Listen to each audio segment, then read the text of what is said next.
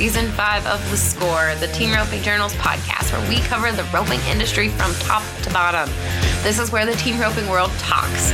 We talk through tough subjects, we talk big wins, and we talk real issues affecting the community. I'm your host and editor of the Team Roping Journal, Chelsea Schaefer.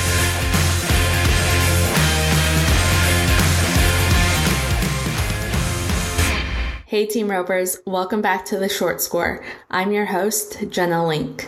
On this week's bonus Team Roping Tips episode, brought to you by Purina, you'll get to hear Clay Tryan's mental perspective in this bonus clip from the Perfect Spin DVD that's available to watch on roping.com.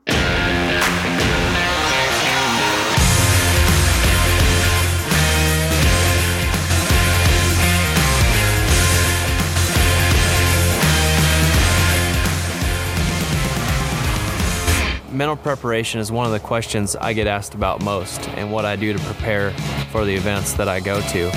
And how I do it is every day that I'm practicing, I'm preparing for a situation that I'm going to go compete at or have competed at. Whether it's a long score, I'm mentally preparing myself to have to score the steer out farther and ride my horse more aggressively because it's going to happen farther down the arena.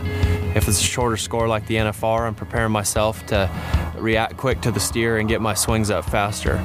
I think what people do most is they don't prepare themselves before they go to the roping, and once they get to the roping, it's too late. And that's where I do all my mental preparation early. But once I get to the roping is where I think I have a strong mental game. I expect to win. And I think a lot of people go to the ropings and they don't see themselves winning, where I do. My mental preparation for when I go to a big roping starts usually a couple weeks before the roping. I'll start practicing the setup that I'm going to.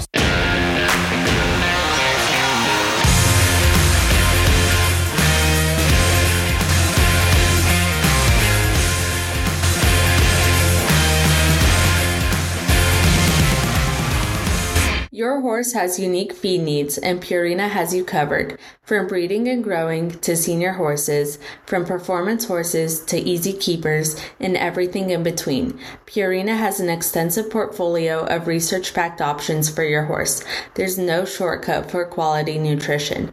Cheaper isn't cheaper if it doesn't work. Put their research to the test. Find optimal nutrition at any level at your local Purina retailer or visit purinamills.com to learn more.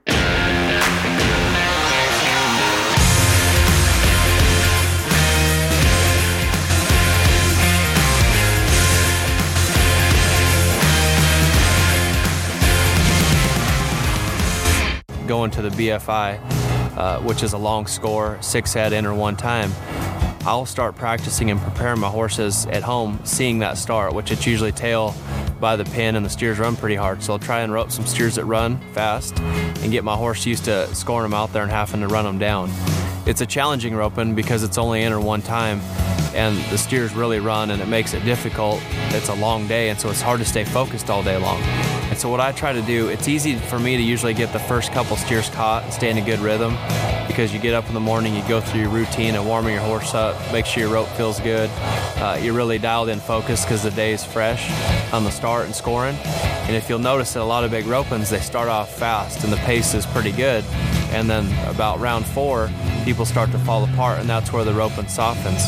So sometimes for me, when I'm at them big ropings, there's usually a long break where they skip you in between runs, like it might be an hour and a half in between runs, and that's when I have to almost reboot my memory in my brain. So I'll have to start over. I'll warm my horse up again like it was the beginning of the day. I'll get my ropes out, swing through them, make sure it's the best one I got in my bag, and then get mentally ready, go watch the barrier again at the start. And so then I'm almost getting fresh like I was at the beginning of the day for the final 3 head to go. And I think that's why I've had a lot of success at the big ropings. I've been able to get through them mentally, and as the roping keeps going, it feels like I get stronger, whereas a lot of guys, it goes the other way. Maybe they overthink it, and that's where I kick into the just win mode, and I'm trying to win and don't be scared to lose.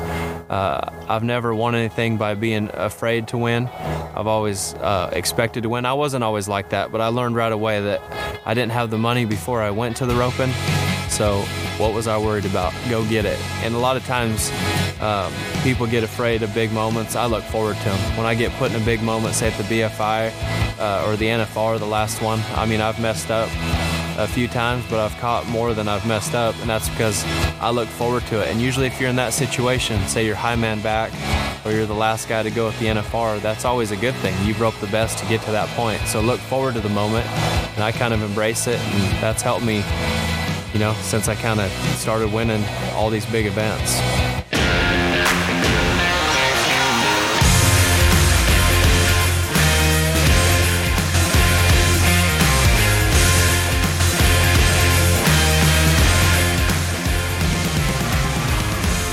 Thank you all so much for listening. I hope you all enjoyed this episode brought to you by Purina. Don't forget to head over to roping.com and sign up for a membership today to get access to thousands of roping videos and exclusive films. You can use the code THESCORE15 for 15% off your membership.